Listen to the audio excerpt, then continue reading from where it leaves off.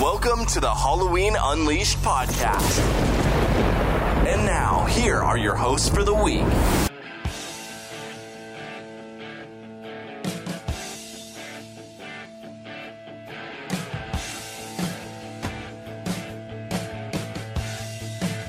And away we go.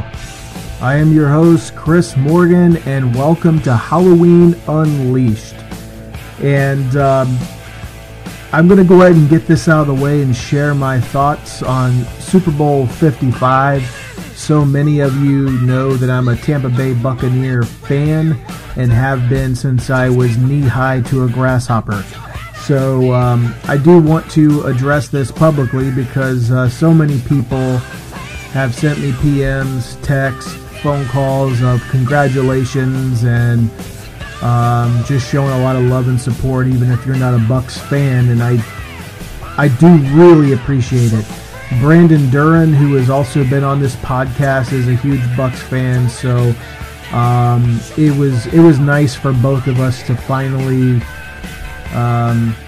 after so many years of, let's just go back to 2014, so many years that we've been stacking the roster and we've had so much talent and we've been the favorites, and only to come out and shit the bed by October.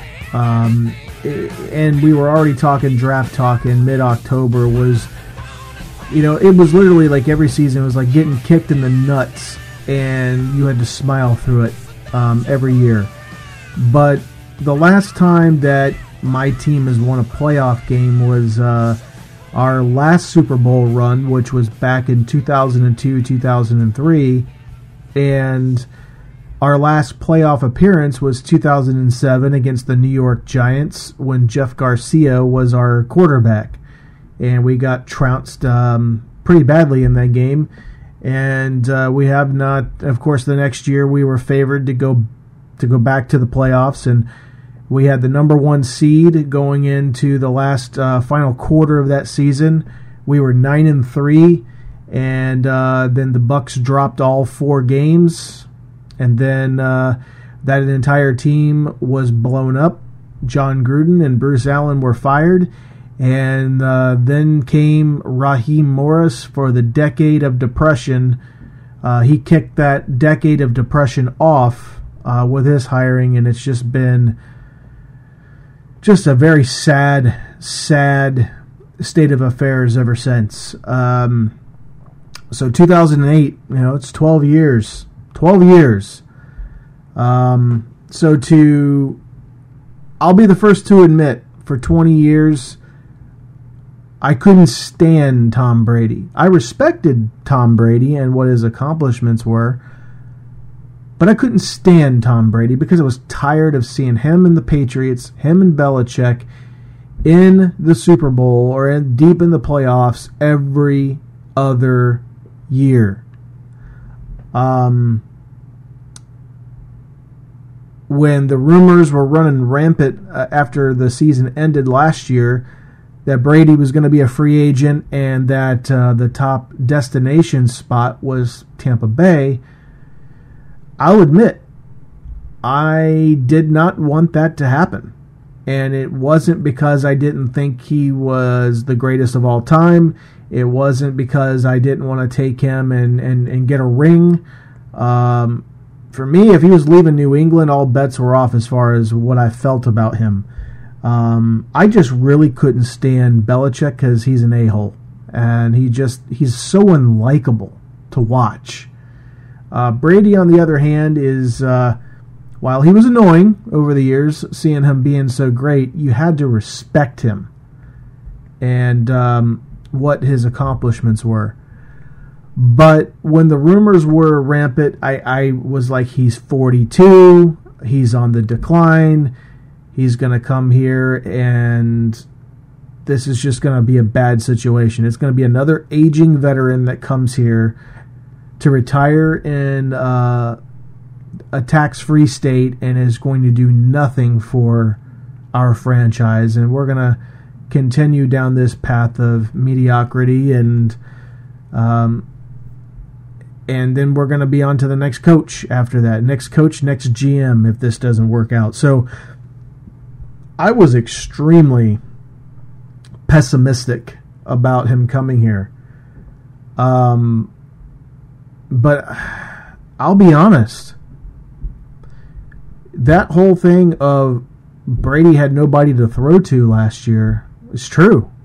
I mean, he didn't come in here and light it up right away, but I mean, look, we had a quarterback in here last year that's no longer here that threw 33 touchdowns and 30 interceptions. And then they sent him packing after 5 years, which I never wanted that quarterback to begin with. But if he just threw 18 picks last year, we were playoff bound because our defense was really coming on strong the second half of the season. Now, Tom Brady comes in here, throws, I think it was like 40 touchdowns and 12 picks.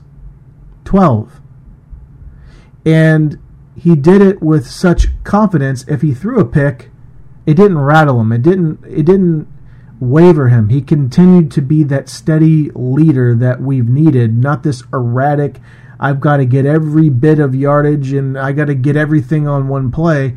He continued to show poise and calmness and leadership throughout the season, and that's what we sorely needed. We needed someone to steer the ship correctly. The luck that we got to get some of the pieces that we got either right before the season started or during the season. I'm talking about Gronkowski coming out of retirement. I didn't expect much from him, and early on it looked really, really, really bad. And then he eventually got into football shape, and he became Gronk again. Leonard Fournette was pretty much a non-factor until the playoffs started. Then Antonio Brown. This offseason is going to be very, very interesting. They've got a lot of decisions to make. I got a lot of people that reach out to me and say, well, you guys aren't going to be able to keep everybody. And then I hear other Bucs fans, and it's like, what? They can't keep all these people. What are they going to do? And I'm just like, we have the same freaking conversation every single offseason. But I trust that they're going to come up with something that is going to either put them back in the big game or get them very close again. Now that we got the football talk out of the way, let's move on to Halloween Unleashed. Now, I'm recording this on February 8th, 2021, obviously day after the Super Bowl. And I don't know when this is going to air. It's going to be sometime this week. But for those of you that aren't in the groups that I'm in, that just listen to this podcast for any news on masks and different things, I am now the proud owner. Well, will be. It's there. They're in transit, and I'm hoping that they arrive safe and sound with no breaks or cracks or what have you. But if all goes well, I will be the proud owner of the SSN, Silver Champagne Novelties, Chris Duran H2O Signature Series mold, and the SSN H2O V2 mold. So that is something I'm extremely happy about. I still have the 7, not getting rid of the 7, but having those two pieces under my belt to go along with the two SSN H6 molds that I have, the Curse and the GPW. Yeah, I'm on cloud 9. Now, some people are going to say or ask, well, why didn't you grab the Lori when it was, or the SSN Lori when it was for sale? Signature Series. Well, first and foremost, I'm going to try to say this so I don't piss anybody off, because I have a tendency to do that. But I'm also not going to hold back from telling the truth at the same time, but I'm going to try to be respectful. I have a casting that I produce called the 8, formerly known as the Mofugga, but it's now known as the 8.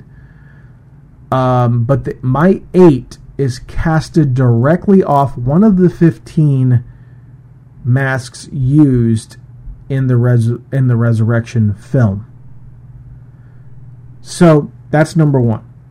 Number 2, the SSN Laurie signature series was casted off of one of the 1000 collector edition copies. Not direct from the mold. They didn't get the mold. They casted one directly off the one of 1000 after they were out of production. Then they got Brad Laurie involved and got his signature on it, and the rest is history. I felt like I had a casting of the screen used. I did not need, nor did I want, a casting of one of the Cinema Secrets Collector's Edition masks that wasn't one of the 15 used on film. For anybody that wants a history on my 8 masks, just go back and listen to the Mofugga episode that is in the archives. So that's why I decided not to purchase it. I was like, if I'm perfectly 110% happy with what I have, I know what I have, why do I want to go out and get that just to put a signature on the side of a mask that wasn't casted from a screen used? So the mold was already expensive, so I was like, I'm not willing to put that much money into a mold that I really don't want and don't need, because I have it. I have what I need, which is the casting off the screen used. And I know the guy who bought it. He goes around and I don't know. I'm going to be nice, and I'm just going to say that dude's a real piece of work. But yeah, I will own, if everything comes out correct, and which I think it will, because it was packed like an army tank. But for all intents and purposes, I'm hoping here in the next week or two that it'll be arriving from Norway, which will be the Chris Duran and the SSN V2. I will have both, which I'm extremely excited about. I don't know the condition of the molds. I may have to do a little cleanup on them before I master them and get them ready. But yeah, that will be a thing. The other thing I want to throw out to everybody is that coming soon, coming very, very, very soon, as everyone knows, I'm already selling latex paint so that you can paint masks with. It's my own formula that I use to paint all of my masks. I also have casting latex for all of your casting needs available. But coming soon, I will be opening up a store online where you can where you can purchase products for life casting, for mold making, for painting, for sculpting, you name it. I'm going to have a store that is going to offer a lot of products with a WMP logo on it. So that's the direction that I'm pretty much going. There's also going to be an area for custom artwork, like if you want paintings done or if you want other things for me to work on. There's going to be an area for you to put in your requests there, and we can get back to you. But it's being worked on right now. I would give out the web address, but there's nothing there, so I'm going to hold off on that until there's something to put up. We're still waiting on more news in regards to Halloween Kills. I'm guessing April, May, the latest June is going to be the time period where we're going to hear a lot about that movie, and things are going to start really ramping up. I'm only basing that off of what happened 3 years ago. We got an initial poster in April. People were geeked about that. We started getting early looks at the mass-produced Tots mask shortly after that. And then by June 8th, we had the official trailer that dropped, and that started the promotional material and interviews and the whole thing leading up to October. I will say this. That was a fun ride 3 years ago, and I'm looking forward to being back on the air and covering some of that stuff, because I had a really good time dedicating each week to something new that was regarding the release of the film, and it's really nice to count down to something, so looking forward to that. This was more of a news type podcast today. I've had people ask me, how's your neck doing? Well, it's not good, but I'm doing the best I can, working at the pace I can, and I'm getting regular checkups. So for those of you that have asked, I really appreciate it. I'm still in a lot of pain. I'm still moving very, very, very slow, but I'm doing the best I can. I'm going to just say roughly we're looking at early March for us to do a live episode to officially kick off Season 3. So, yeah, that's the initial plan. But for now, from Chris Morgan, from Halloween Unleashed, and from all of our co-hosts that have been on here throughout the years, we thank you for listening and continuing to subscribe, send in reviews, and spreading the word about the podcast. We definitely appreciate it and love you all. Thanks. Thanks for listening to Halloween Unleashed.